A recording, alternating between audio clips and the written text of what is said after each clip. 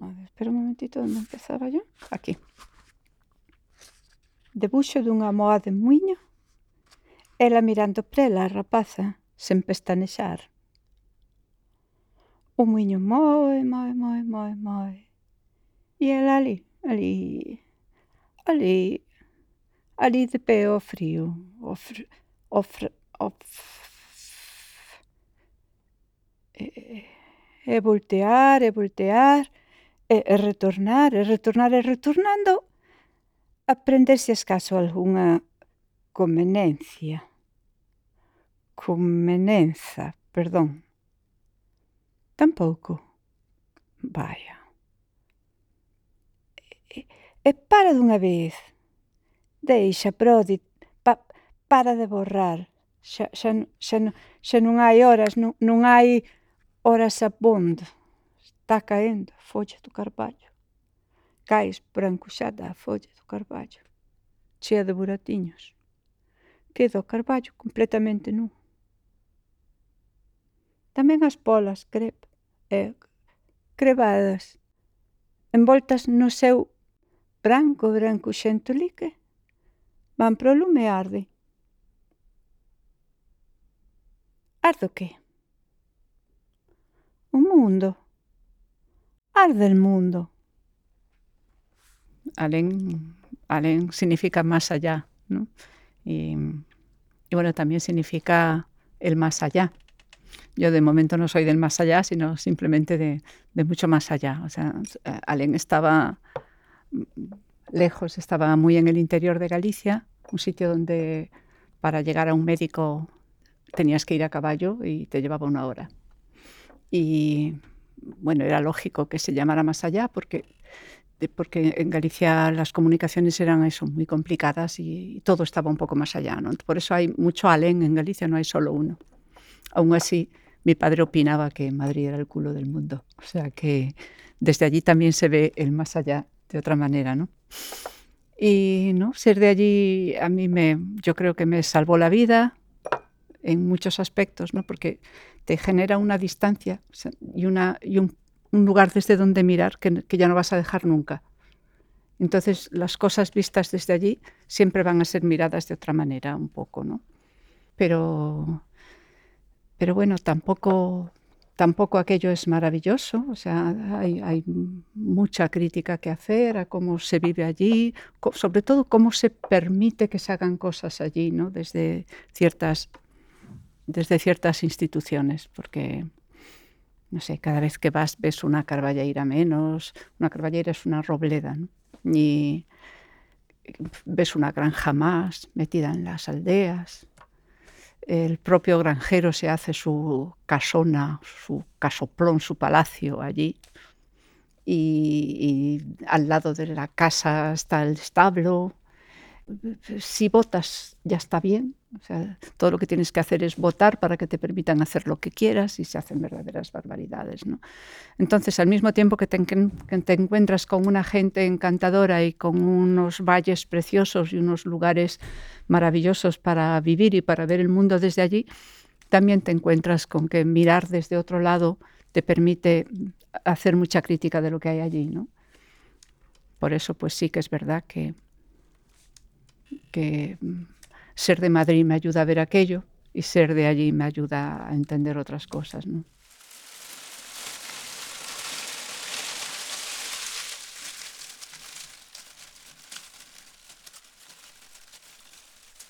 Luz Pichel es poeta. Nació en 1947 en Alén, una aldea de Pontevedra donde vivió hasta los 12 años, y aprendió a hablar dentro de una lengua que podría morir pero no quiere.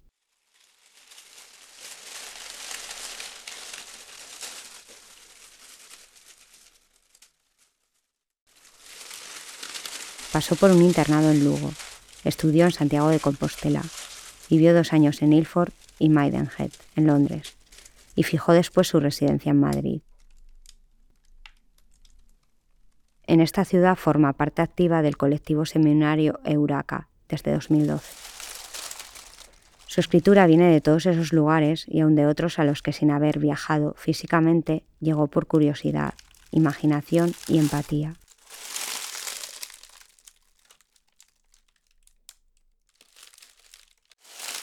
la tensión entre lenguas mayores y menores, la potencialidad liberadora de un uso no estabilizado ni folclorizante del dialecto, y la grieta de invención que abre en la memoria y la infancia son algunas de las vías que explora su poesía.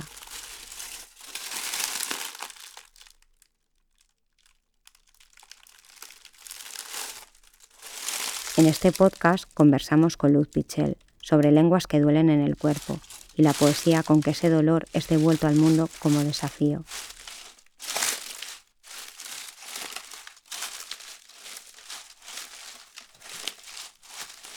Entre la lectura de sus poemas y el relato en primera persona, reflexionamos sobre los márgenes de la voz y del idioma, el conflicto de clase que deja a la vista al castrapo, el peligro de dar voz a la sin voz, la migración gallega y la condición desplazada de quien escribe.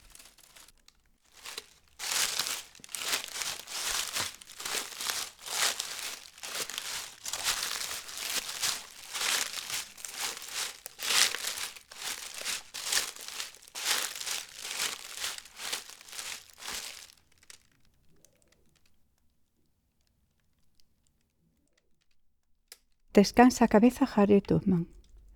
Pousa na vía do tren e dorme. Ela vai por diante porque sabe linguas.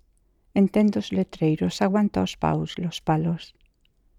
Coñece os camiños de ferro sub da terra.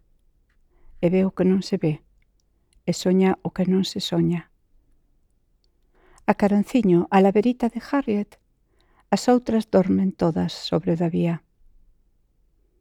As viaxes sen retorno fanse longas.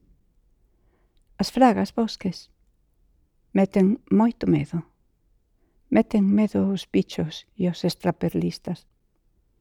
Algúns países están lonxe demais, quedan tan lejos. Algúnas mañanas, non chegan nunca á estación dun tren. Non llegan nunca. Pasan na escuridade as cousas, semellan bultos, os que se moven cargando con sacos de lino ou cunha velliña ao lombo, unha viejecita sobre los hombros, semellan lobos na niebla. Na man aberta ten escrito a muller un verso con tinta de cor laranxa. A vía do tren non é unha almofada xeitosa, unha almohada agradable non é la vía del tren. O frío non permite acomodar as ideas en peligro. Durme e soña, dicía a mensaxe. O soño, canto máis fondo, máis lonxe te leva, máis lejos te transporta, extranxeiriña. Galicia es un país de migración, entonces pues mi familia emigró mucha gente, mi madre, 2 hermanos, pero yo sufrí la emigración, aunque parezca que no se debiera decir así, porque parece que tiene que ser muchísimo más duro marcharte a Venezuela, por ejemplo, desde Galicia. Para mí, ir a las monjas con 12 años, en una ciudad que era Lugo, a un colegio pijo, yo creo que es el nombre ideal, ¿no? Para que se entienda rápidamente, donde iban todas las niñas monas de Lugo. Y yo venía con mi vestidito paleto y mi manera de hablar, un castellano mal hablado, que no había hablado nunca y que por lo tanto lo hablaba mal, y con aquellos pelos y... Pues claro, yo era una extraña allí, pero era una extraña cómica para los que me recibían, ¿no? Entonces pues te pedían que hablaras para oírte hablar y sonrisitas y esas cosas, ¿no? Entonces, para mí aquello fue un verdadero destierro, porque además te ibas allí, pero tu familia no te iba a estar acompañando, porque tenían que estar en el campo trabajando a 80 kilómetros. Y tú veías a tu familia pues cada trimestre. Y fue una experiencia dura, muy dura. Entonces, para mí aquello fue como... Yo desde allí entiendo la inmigración mucho mejor, porque realmente lo fue. Me acomodé pronto, como hacen los gallegos en Venezuela, o como hacían, o supongo que como hacen otros hoy en Madrid o en Barcelona, ¿no? Pero hay un comienzo que es muy duro. Hay que pasar ahí una barrera muy fuerte. Y muy sola. O sea, una niña de 12 años, que yo creo que es un momento en que la el sentimiento de intimidad y de soledad se acentúa, ¿no? Fue duro. Y las monjas no ayudaban nada, evidentemente.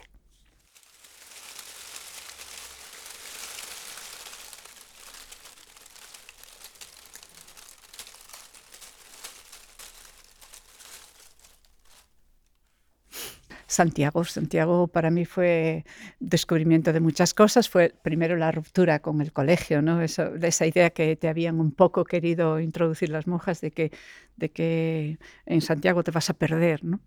Y Santiago para mí fue descubrir algo muy importante, la importancia de lo público, ¿no? Uno de los primeros días de clase de griego, lo recuerdo perfectamente, veo que hay una niña, una compañera, que tiene unas opiniones brillantes y que hace unas preguntas súper interesantes. Entonces a la salida le pregunto, ni corta ni perezosa, yo en mi deseo de arrimarme a los buenos, ¿no? Le pregunto, ¿de qué colegio de monjas vienes? Dice, del Instituto de Pontevedra. Ah. ¿Sabes? Ahí se me cayeron a mí cosas de repente. La verdad es que me llevó como muy poco tiempo pegar el salto porque yo era muy obediente. Entonces en las monjas aprendí a ser buena a su manera, ¿no? Y ahí corté muy rápido. Porque, bueno, fue ese caso, pero fueron otros muchos. Empecé a descubrir un mundo. Luego, pues aquello fue el 68, y el 68 fue una movida en España. Bueno, sabéis, ¿no? Pero en Santiago fue fuerte también y me enseñó muchísimo. Y bueno, hice unas amistades que perduran. Y de allí me vine a Madrid y en Madrid pues estuve muy encerrada durante mucho tiempo con los niños pequeños, a veces sin trabajo, luego trabajando. Bueno, mucho tiempo muy parada y con una vida un poco difícil. Y después vino también la liberación de todo aquello. Y bueno, empecé a conocer a gente del mundo de la poesía muy interesante. Escribí muy tarde porque yo no tenía ninguna confianza en que, siendo yo aquella niña de aldea que se había ido a las monjas, eso te queda como que te marca de por vida, ¿no? El usar esa lengua y el haber nacido allí. Entonces, tú no crees que tú puedas ser escritora o poeta o algo así, ¿no? Entonces, yo escribía, pero escribía para tirar lo que escribía o para guardarla en un cajón, pero nunca, no pensando en poder publicar. Y muy en secreto mandé mis primeros poemas así a algún concurso, a ver si me daban algo de dinero, porque entonces lo necesitaba mucho. Y dije, bueno, como no se entera nadie, lo voy a mandar. Y sí, empecé por ahí. Tuve suerte con una editorial, Torremozas, y luego con un premio, y por ahí empecé a confiar un poquito en que podía, ¿no?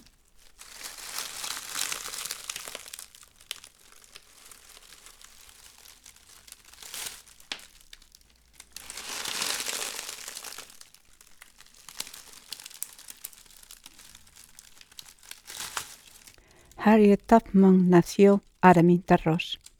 María nació Agnieszka. Norman nació Conchita. Fernán nació Cecilia. Pocahontas nació Matoaca. Álvaro nació Álvar. Rafael nació Rafita. Hipatia de Alejandría nació Mártir. Annika nació Anita. Rachel nació Raquel. Andrew nació Andrés. Christine was born George. Carla nació Carlos. Lucas nació Lilia. Mary Shelley nació Mary Goodman. Dolly nació Dolly. No salió nunca del Roslin Institute. Y después ahora está Madrid, mi gran influencia últimamente, en los últimos años, el Grupo Eureka. Y el Grupo Eureka me está enseñando todos los días cosas bonitas y nuevas, y me hizo encontrar, bueno, lo estaba encontrando ya, pero yo creo que es donde más me di cuenta de cuál era el camino que yo quería seguir en la poesía, ¿no? Y de hecho hay una ruptura en mis libros, en mi poesía, que nace pues en torno a Eureka, en torno al año 2011-2012. Tiene que ver con una casualidad, con descubrir cierto lenguaje que me di cuenta de que era el mío en castellano, y también pues eso, con nuestros diálogos. Eureka es un seminario donde investigamos sobre lenguas y poesía, y allí aprendí mucho. Lo que hacemos en Euraca un poco es luchar contra esa idea de la poesía como gueto de la alta cultura, ¿no? Es lo que no nos gusta, ¿no? Más o menos. Pero por otro lado, cuidado. O sea, también yo por lo menos defiendo que la poesía es un arte muy accesible y que cualquiera puede acceder a la... Primero, se enseña muy poco, se enseña mal. Entonces, claro, si tú no entras en un lenguaje, no lo tienes. Pero si entras, lo tienes. Y para entrar, todo lo que se necesita es ir a una biblioteca y empezar a leer libros. Otras artes no. Requieren un aprendizaje muy lento, muy difícil, tener aparatos, tener cosas que... Pero esto es, como dicen otras, low cost, ¿no? Entonces, pues, es fácil, ¿no? Es fácil acceder a la poesía, no te exige tantísimo. Solo te exige querer. Y claro, luego está el tema de la claridad, de la oscuridad, de la dificultad. Es un lenguaje y si te interesa tienes acceso, lo puedes adquirir y entonces la oscuridad se te volverá claridad muy rápido y te resultará mucho más significativa que ya está. Y ahí somos militantes, sí. ¿Por qué? Porque entendemos que la lengua también es un instrumento que puede ser muy destructivo, que puede ser muy dañino y que puede ser muy salvable desde otros lados, ¿no? No sé. Y que bueno, yo siempre que pienso en Euraca y la poesía, no pienso en Euraca y la poesía, sino pienso en Euraca, la poesía, el pensamiento, la actitud ante la vida, ante la política, muchas otras cosas, ¿no?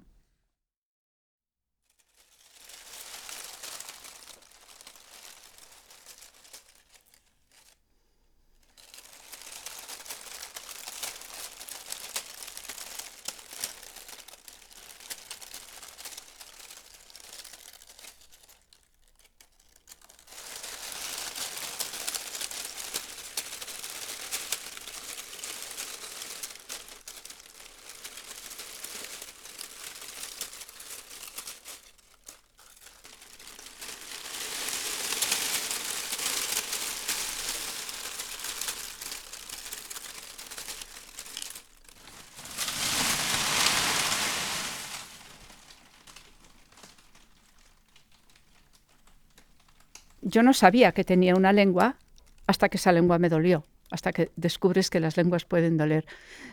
Pero yo creo que esa lengua me dolió siempre. O sea, si lo analizo bien, siempre dolía, porque esa lengua iba asociada a un concepto de clase que tú no tienes como objetivado, pero que existe en ti, ¿no?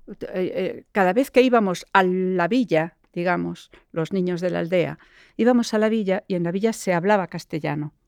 Nosotros íbamos de la aldea y allí se hablaba castellano, pero nosotros no, porque teníamos como vergüenza de hablar castellano, porque lo hablábamos mal.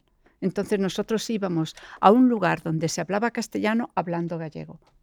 Todo el mundo entendía el gallego, entonces nos contestaban en castellano. Para ir ahí te vestías bien, es decir, te ponías la ropa, el vestido de domingo, ¿no? Entonces todo eso ya lo teníamos muy claro desde muy niños, pero ya dolía un poco. Y dolía cuando veías que la maestra, que era la autoridad, y el cura, que era la otra autoridad, hablaban castellano. Y nosotros, los campesinos, los de abajo, hablábamos gallego. Entonces, naces asociando tu lengua a un concepto de clase, pero todavía más o menos nadie te ofende, simplemente hablan castellano y te demuestran de alguna forma que tú estás ahí, abajo, y nosotros estamos aquí arriba. Pero luego llegas a las monjas, al colegio, y ahí es donde efectivamente la lengua duele, ¿no? Y entonces ahí sí que adquieres conciencia de que tu lengua no vale. Tienes una lengua que no vale. Cuidado, no vale tu gallego, pero tampoco vale tu castellano.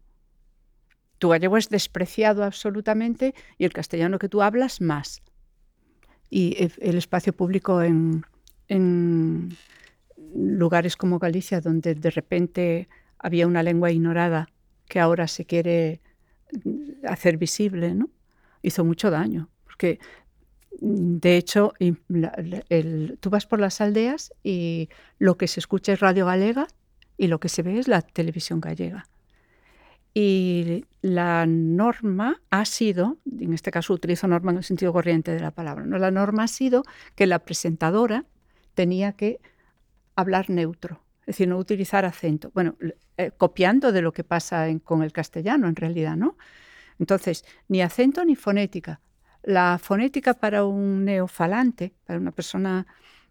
La fonética gallega es muy difícil porque tenemos 7 vocales en lugar de 5. Entonces, distinguir la E cerrada de la E abierta y la O cerrada de la O abierta les resulta dificilísimo a personas que no lo han estado utilizando porque han hablado castellano. Entonces, las presentadoras solían ser, está cambiando porque cada vez hay más acceso a la cultura de gente procedente de las aldeas y de mundos que hablan gallego, pero solía ser pues ignorante de la fonética. Entonces, ignorante no queriendo, es decir, no deliberadamente, porque simplemente no podían pronunciar bien la E cerrada y la E abierta o la O. O deliberadamente negándose a ciertos rasgos fonéticos como la geada y el seseo, que en Galicia son muy corrientes y que eran considerados incorrectos. Y, por supuesto, el acento se pierde. Una lengua que no tiene acento, pues, ¿no? Entonces, el dar voz ha sido quitar voz, quitarle aspectos importantísimos como la fonética o el acento, ¿no? Esa denigración del acento gallego, pero ¿por qué? ¿No? Hacer que sintieran que ellos hablaban mal. La que habla bien es esta presentadora de la tele o de la radio que habla como se debe hablar. Te están quitando la voz, te están diciendo que tu voz no vale, ¿no?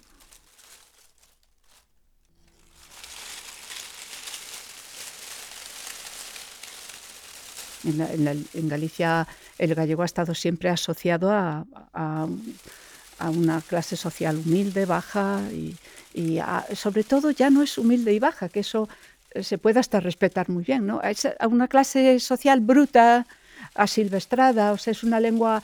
Y fíjate que todas las reivindicaciones lingüísticas del gallego que se han ido haciendo se han ido haciendo siempre desde esta idea de que hay que convertir el gallego en una lengua digna, como si fuera indigna, ¿no? La lengua que se hablaba. Esto se decía en el Resurgimiento, en el siglo XIX, se decía desde la filología y desde la cultura, y se decía en castellano. En castellano se decía, tenemos que reivindicar esta lengua y defenderla y convertirla en una lengua digna, una lengua literaria, una lengua que sirva, porque ya está bien de que se considere que es una lengua, pero no porque ellos consideraran que no era bruta, ellos querían transformarla de bruta en culta. Su reivindicación del gallego era académica, es muy curioso porque... Yo no sé si atreverme a decir esto en público, pero creo que se puede decir, ¿no? Murguía y Rosalía, ¿no? Casados, pareja. Murguía diciendo estas cosas. Hay que dignificar la lengua gallega, ¿no?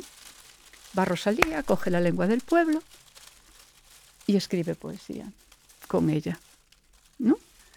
Sí. ¿Hasta qué punto Rosalía era consciente de que estaba contradiciendo a su marido totalmente? No lo sé, ¿no? Pero a mí me resultó muy curioso descubrir esto, ¿no? Como Manuel Murguía lo dice públicamente, lo escribe en castellano, ¿eh? Hay que dignificar la lengua de la gente, que es una lengua inculta, que es una lengua silvestrada. Esta palabra se usa mucho, ¿no? Va Rosalía y escribe.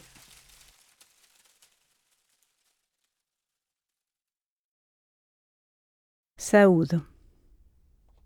Non desesperedes vos os que sentades aí no prado, os silenciosos agardando. Ando tecendo con... Ando tentando... Ando pouco. Vin a esta romaría para vin a este prado para para ter unha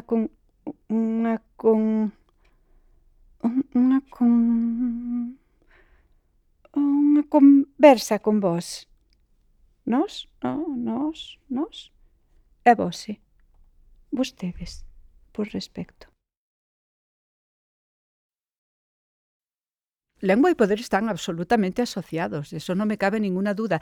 Por eso, lengua, poder y cultura y otras muchas, academia, todo eso se mezcla mucho, ¿no?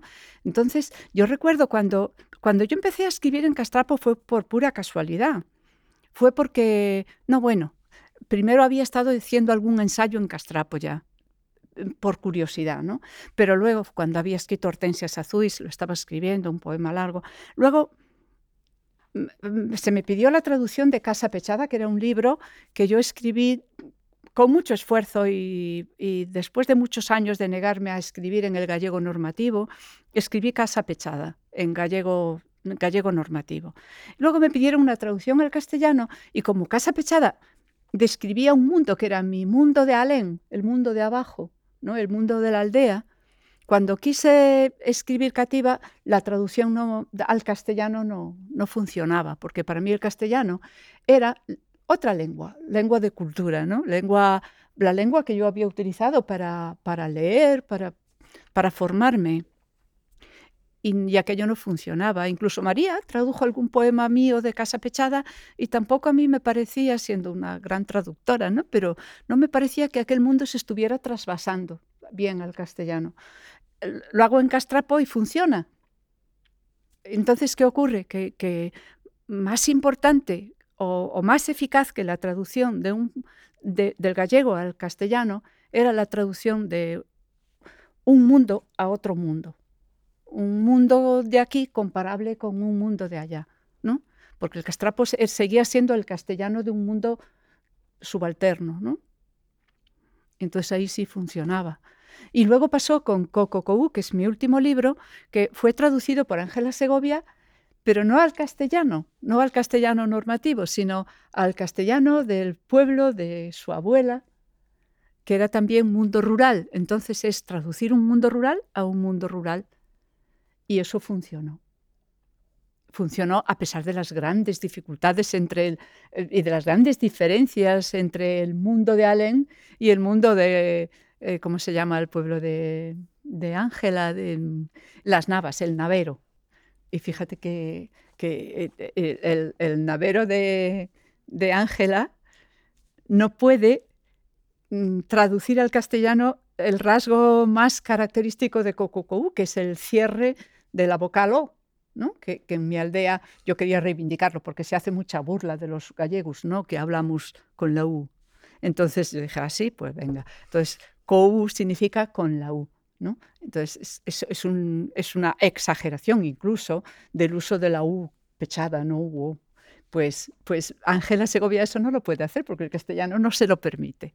La tía se arregla para que sea verdad esa traducción sin tener ese recurso que es el fundamental, ¿no?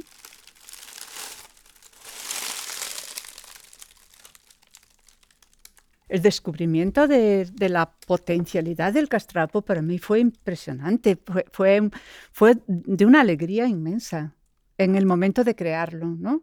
Más que en el momento de exponerme públicamente, pero en el momento de crear fue una maravilla porque de repente te encuentras con las enormes ventajas de estar utilizando una lengua sin norma.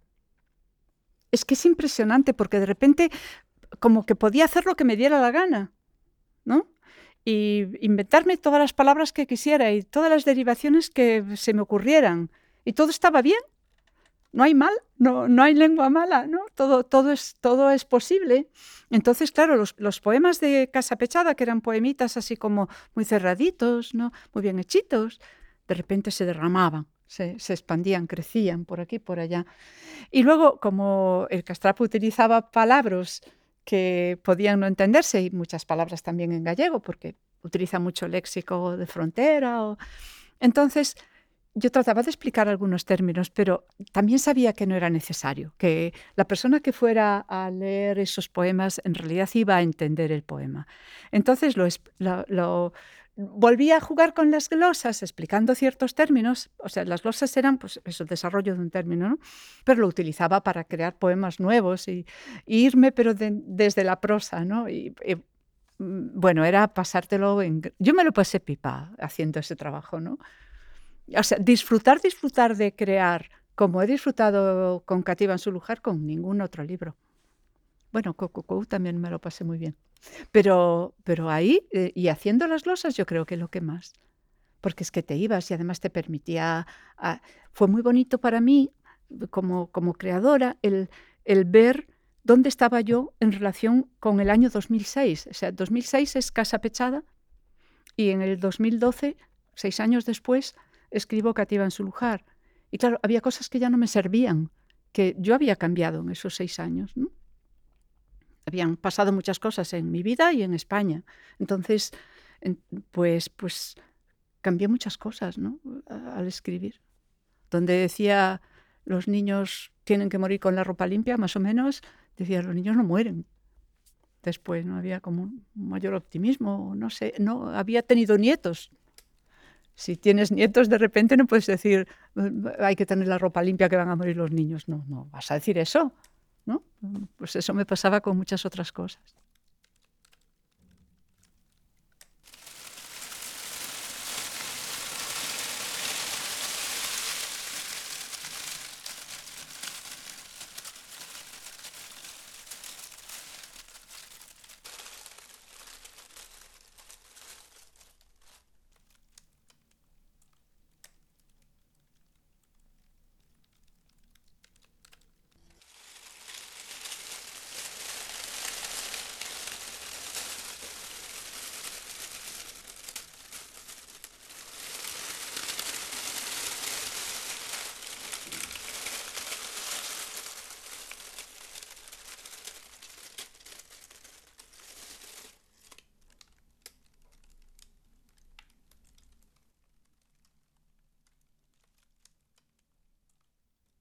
Lo que se ve mirando. Miro a ver qué se ve por el postigo de la puerta de las marionetas, a ver qué se escucha. Y vense las nueces en el nojal, la hierba en el prado, la tapa del pozo negro a ras del suelo, la risa que no para de Cativa, una planta silvestre, Cativa toda sucia, una maravilla, la raíz en las aguas negras, la risa retornada de Cativa, Cativa requemada del sol, una maravilla de color naranja a la vera del pozo negro. La risa, un laurel pequeñito entre las piedras. Cativa, una malva escapada de la guadaña, buena para dormir. La risa de Cativa, Cativa sobre la tapa del pozo negro, un caballo al galope por el cielo, adelante camino del fin da tierra. Cativa toda sucia, requemada del sol, la risa suya. Cativa, que mátase con la risa mirando brincar una gallina descabezada.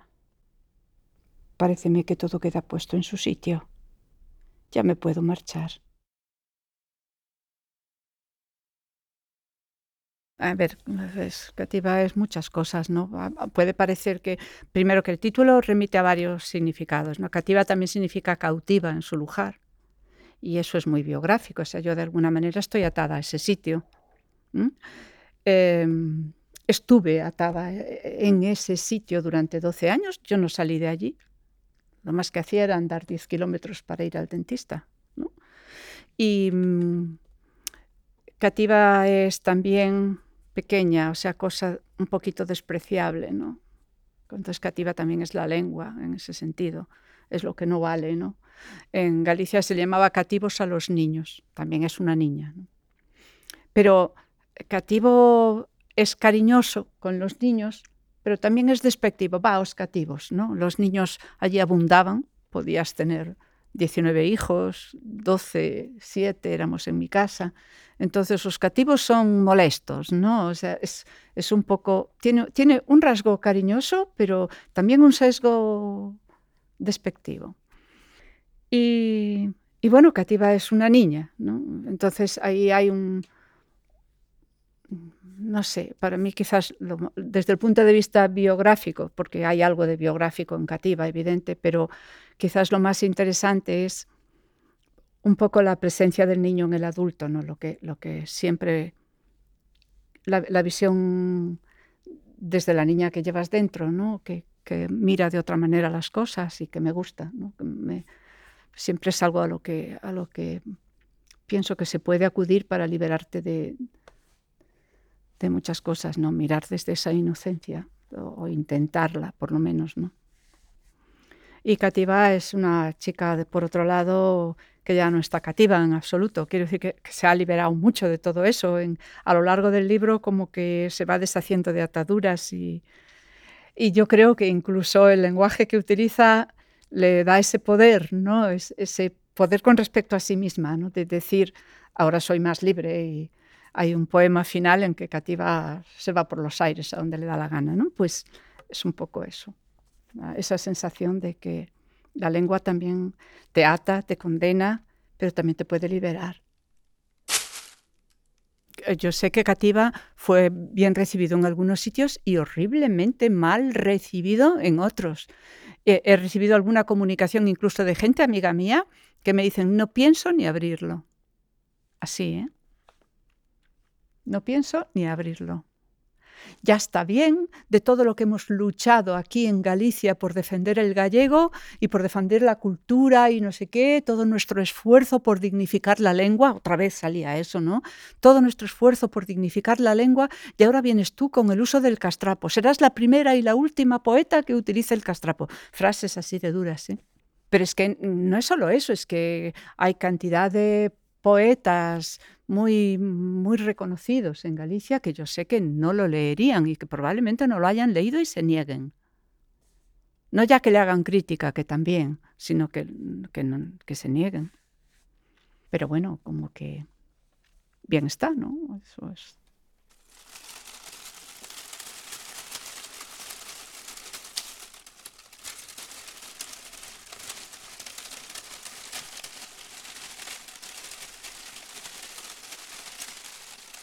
Cuando escribí Cativa, yo temblaba. O sea, me estaba dando pánico escribir así. Y sobre todo, recuerdo la primera vez, yo no estoy tan en contacto con la cultura en Galicia porque no vivo allí. Mi mundo de la poesía y mis amigos de la poesía están en Madrid, mi mundillo está en Madrid. Entonces, la primera vez que me llamaron a leer a Santiago, evidentemente iba a recitar poemas de Cativa. Y eran los que parece que interesaban, pero ya no recuerdo cuál era el título de la lectura, pero algo así como Los raros, ¿no? Entonces ya desde ahí yo iba temblando. La persona que me llevaba, que hoy es muy amiga mía, Olaya Cociña, estuvo charlando conmigo un rato antes y me dio mucha tranquilidad. Luego recuerdo que estaba Maite Dono, que era amiga mía allá en Madrid, que en aquel momento estaba allá, me fue a ver, a escuchar y yo la miraba y me estaba dando mucha... Pero yo temblaba aquel día de leer Cativa. Cuando empecé a leer Cativa, es un bar donde se hacía mucho recital, pero un espacio muy agradable, muy bonito, y estaba a tope de estudiantes y de gente joven.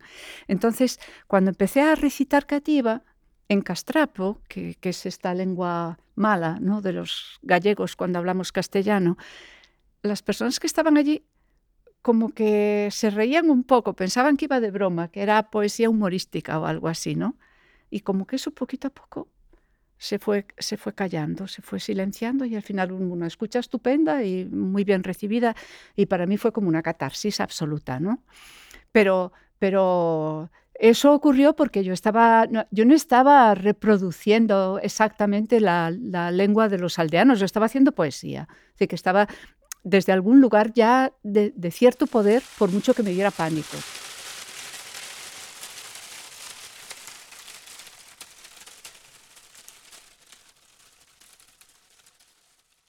Sí, Juan Ramón Jiménez se permitía utilizar la J en lugar de la G porque le daba la gana, es porque podía. Es decir, ahí había una situación de poder. Y si yo intento escribir en castrapo, también lo hago desde cierta... O sea, no nos vamos a engañar. O sea, lo estoy haciendo desde la poesía y desde cierta situación de poder. Y luego, cuando represento aquel mundo, también sé que es mentira. Es decir, estoy con un ojo allí y otro ojo en otros lados. Entonces... a veces aquel mundo es una excusa para hablar de otras muchas cosas, es decir, me sirve como como, no sé, como punto que dispara otras ideas, ¿no? Pero sé que es falso, pero por otro lado, el tener claro lo que fue aquel mundo también me ayuda como desde luego a verme a mí misma y a ver lo que pasa hoy en muchos otros sitios, a descubrir cosas muy valiosas en aquel mundo de miserias. ¿Eh? En aquel mundo había cosas maravillosas que se han perdido y que se pueden recuperar, ¿no? Y había otras que no deseo a nadie, pero que me ayudan a comprender a la gente que hoy en otros puntos de la geografía las está viviendo, ¿no? Pero vamos, desde luego creo que lo que no quiero hacer es idealizar, porque no es. Pero es un problema no en la escritura, es un problema en mí. O sea, yo cuando veo, en el libro que estoy haciendo hay un momento en que en un verso digo algo así como arreglaron la escuela, la restauraron y ha quedado muy bonita. No sirve para nada, pero está perfecta para un recital. Es decir, a mí lo que me gustaría es que en aquella escuela se hicieran recitales de poesía, por ejemplo. Pero claro, ni yo lo voy a proponer, ni se va a proponer desde ningún lado, y si se hiciera, no creo que asistiera nadie tampoco. Y yo ahí me encuentro con todas las contradicciones, ¿no? ¿Por qué allí no se hace un taller de lectura y voy yo y lo llevo, ¿no?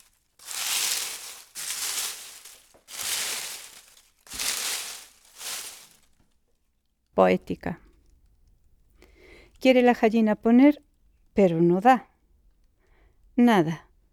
Todo el día en el nido para poner un huevo. Todo el año, pero no pone.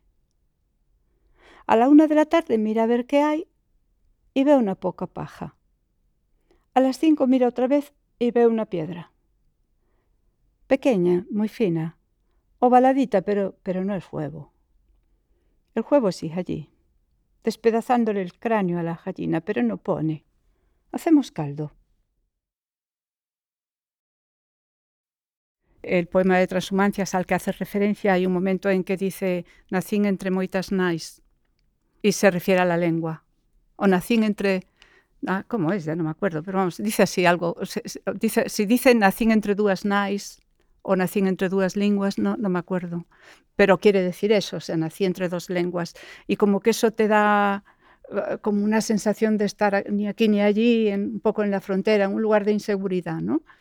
Y sí, yo creo, Cocou tartamudea, ¿cómo no va a tartamudear? Si es que cuando no te sientes seguro en tu lengua, tartamudeas. Es decir, no, a lo mejor no es la tartamudez lo que refleja eso, pero yo creo que la tartamudez es la mejor manera de reflejarlo, ese pánico, ese miedo a hablar, esa dificultad para decir lo que quieres porque no es tu lengua y por lo tanto te cuesta, ¿no? Y eso yo lo he sentido desde que nací. Y lo he visto en mi padre, en mi familia, cuando salíamos de allí teníamos que hablar y sientes que tu lengua es una lengua menor. Y toda la vida he sentido que procedía de un mundo menor y eso lo llevas como muy grabado. Es que o te desclasas por alguna razón muy evidente o muy voluntaria, o si no, el nacer en un lugar te condiciona para siempre, ¿no? Yo creo que debe de ser así, ¿no? No sé. Entonces yo creo que nunca podría hablar desde otro lugar que no fuera, pues eso, la niña o el perro a veces, ¿no? En Transhumancias en concreto aparecen personajes muy menores como la sirvienta o el albañil, o la panadera, por Dios. ¿Cómo no va a estar la panadera en Galicia si va por todas las puertas todos los días? He descubierto, por ejemplo, con mis nietos que la panadera es una figura muy interesante porque va todos los días, pero como por allí no pasan coches más que... desde luego no pasan vendedores y no hay calles para ir a comprar, para ir a ver escaparates, porque son caminos, ¿no? Las aldeitas aquellas. Cuando viene la panadera, mis dos nietos salen flechados corriendo a verla venir y a saludarla y a recibirla. Y ella se da cuenta y responde muy bien a eso, ¿no? Entonces Belén, la panadera, está por ahí y es que tiene que estar.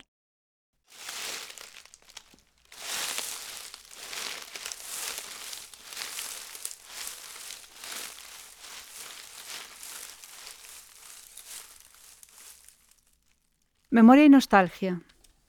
A ver, yo creo que no se niegan, ¿no? Pero son cosas totalmente distintas. Yo creo que la memoria puede interesar siempre, la nostalgia no, yo creo que no le interesa a nadie, o no sé, tampoco se puede decir eso, pero mm, la nostalgia de lo que es la anécdota vivida por ti, la nostalgia de otros mundos puede interesar, porque puede ser creativa, es decir, te puede llevar a conocer esos mundos y de ahí salir a otras cosas, ¿no? Pero la nostalgia de las pequeñas cosas vividas, ¿no? Un amor perdido, cosas así, ¿no? Yo creo que eso no, no genera nada, ¿no? O genera muy poco, ¿no? La nostalgia ¿de qué? ¿De mi vida en la aldea? Pues no, porque no fue bonita tampoco, era muy dura, no la puedo vivir como algo. Yo también tenía muy claro cuando llegué a las monjas que aquello me abría a otro mundo que iba a ser mejor. Allí no hacía frío en la cama, ¿sabes? Se comía a todas horas bien, era variada la comida, o sea, había cosas positivas en ese mundo y yo no quería quedarme en la aldea y vivir aquella vida que se vivía allí, que era durísima de vivir. Entonces yo no puedo sentir nostalgia de ese mundo, pero sí puedo ir a ese mundo, tener memoria de él, para saber lo que quiero hacer con mi vida, ¿no? La memoria enriquece, la memoria proyecta hacia el futuro y la nostalgia te lleva al pasado, exclusivamente, ¿no?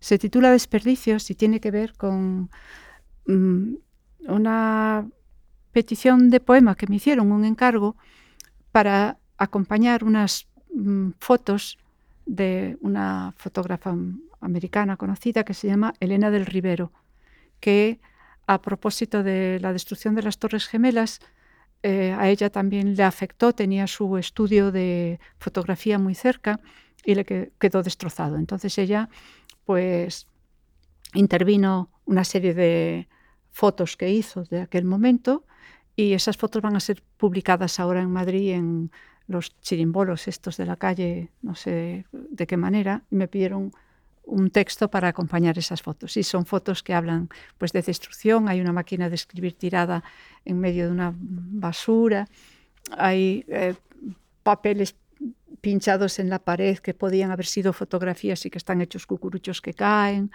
una silla de escritorio tapada con una manta, una serie de objetos que van a salir por aquí y que tienen que ver con esas fotografías. Eso por una parte. Y por otra parte, el texto también está escrito a la manera de Lynn Hejinian, que es esta poeta language americana que escribe de una manera que a mí me pareció que era maravillosa manera de contar y hacer poesía a la vez, entre el relato y el poema, y me parece que es muy bonita, ¿no? Entonces es una respuesta, un agradecimiento a ese libro que he conocido y que me parece maravilloso. Desperdicios. Cuando los niños de los carros desconocían la magia de una cámara de fotos, pero escuchaban su sonido con devoción, su clic.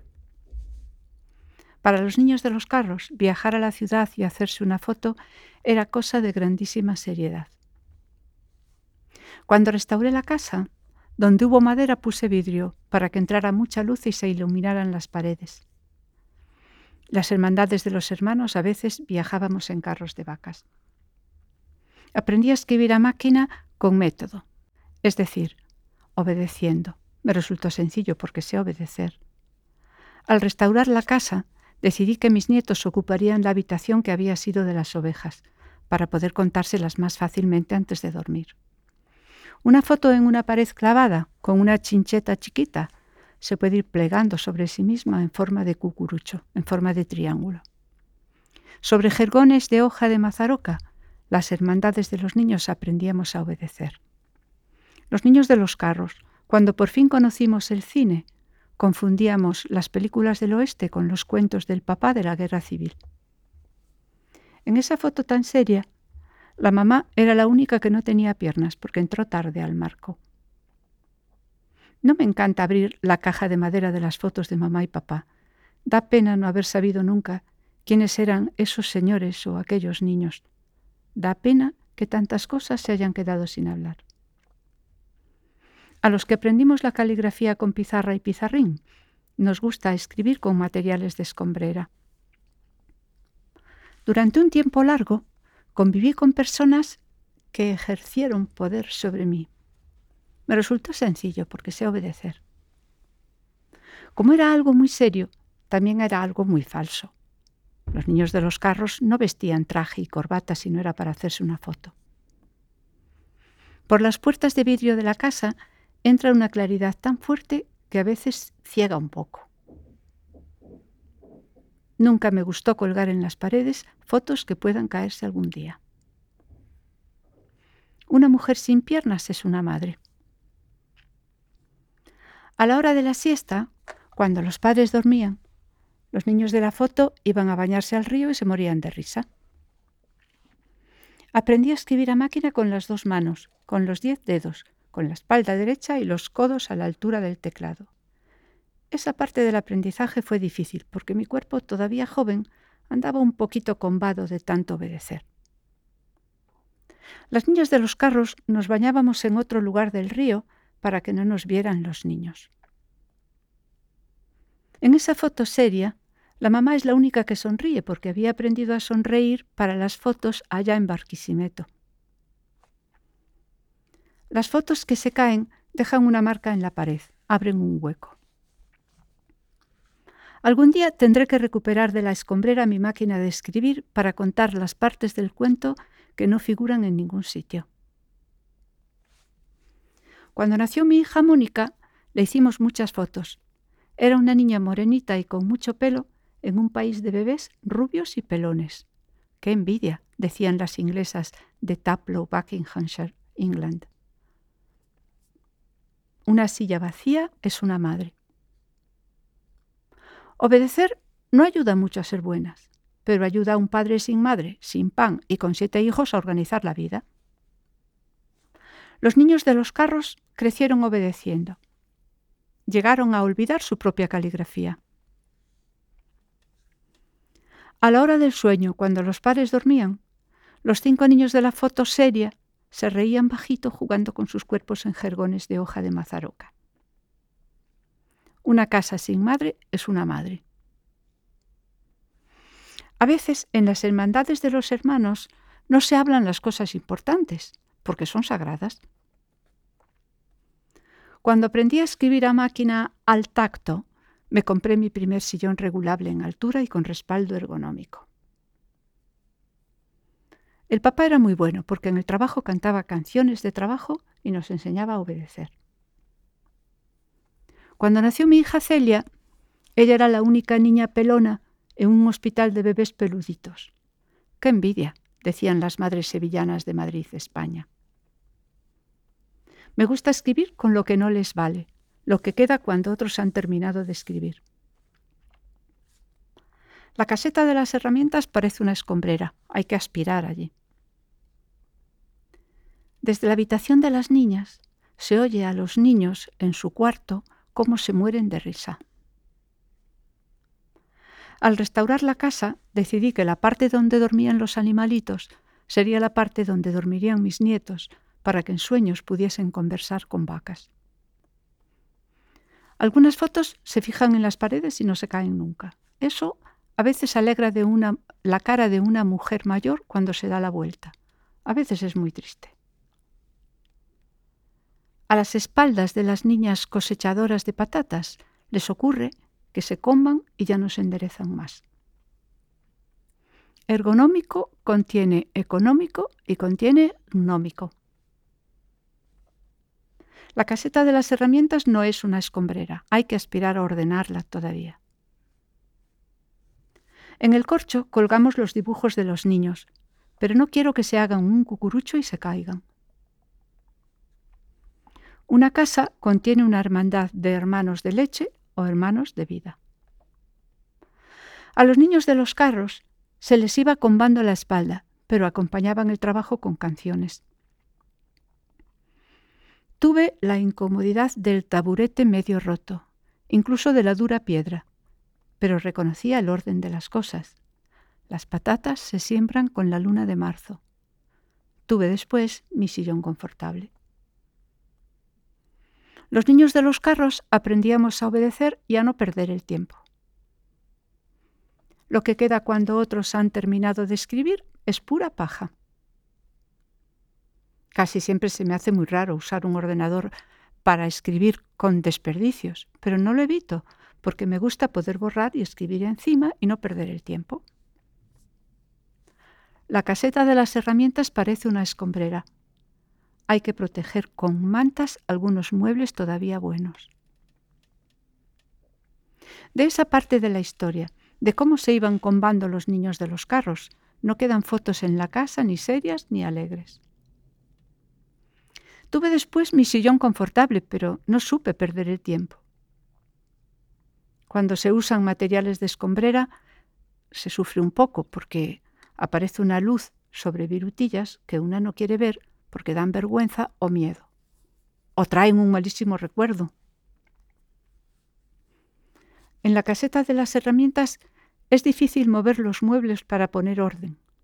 Crujen al moverlos, pesan y se organiza mucho jaleo. Una vez alguien me tapó la boca con este pañuelo. Ya sabemos que tú de pequeña eras pobre. La foto tardó todavía unos años en caerse de la pared. Yo no la retiré porque soy obediente. Se cayó sola. Eliges escribir con pura paja porque es ahí donde elige dormir el animal. Eliges escribir con pura paja para aprender a desobedecer. Los niños que conducen tractores por los caminos desconocen los nombres de los carros y de las partes de los carros. Una vez que has aprendido a obedecer, la obediencia se te queda pegada en la cabeza como tierra, en el cuerpo entero, y te constituye. Si duermes en jergones de hoja de mazaroca con tus 5 hermanos chicos, aprendes a obedecer de manera natural porque tienes que ocupar muy poquito espacio. Ahora tengo un sillón ergonómico, pero me cuesta escribir entre tanto desorden, y ese desorden además me preocupa un poco. Económico tiene algo de pobre, pero no es lo mismo. La palabra pobre puede ofender a un pobre o no. Las 2 hermanas chicas dormíamos a nuestras anchas en un jergón solo para 2. Las obedientes nos perdemos algunas cosas muy importantes de la vida. Lo descubrimos al mirar hacia atrás. Sobre las palabras de desecho, cuando se pone el foco, aparece una luz y te puede cegar, cuidado. A los niños que conducen tractores les gusta mucho conducir tractores, seguramente tanto como a sus padres les gustaba conducir un carro bien cargado de mazorcas de maíz o del trigo alegre de los trigales. No es sencillo aprender a desobedecer. Va siendo hora de explicar aquí que mazaroca es lo mismo que mazorca, pero suena mejor. Sonará mejor. Las niñas del cuarto de las niñas escuchan detrás de la puerta de los niños cómo los niños dicen tonterías y se ríen. Una hermana mayor que hace de madre es una madre. Me preocupa tantísimo jaleo, me preocupa bastante. A todo el mundo le preocupa eso, es normal.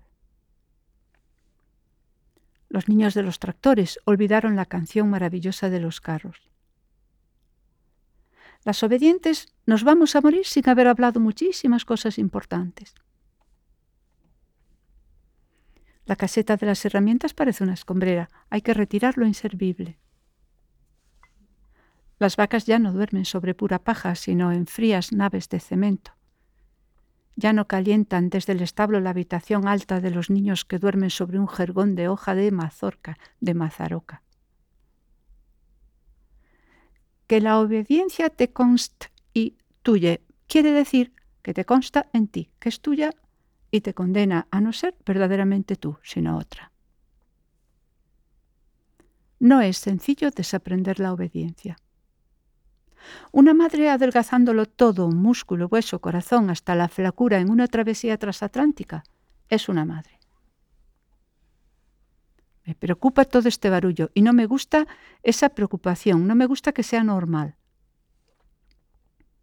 Yo soy otra, es genial, pero dejar de ser tú misma es un vacío muy grande, el hueco de una foto que se cayó. La mamá no tenía piernas porque no estaba y cuando volvió venía sin algo importante. Dejar de ser tú misma es perder tus palabras porque se han ido desmigando poquito a poquito y casi ni te enteraste de que se caían. A veces ocurre una catástrofe y entonces recuperas tu propio lenguaje. Podríamos nombrar ese acontecimiento como un bien colateral. Una madre agonizando en tus brazos es una hija, etc.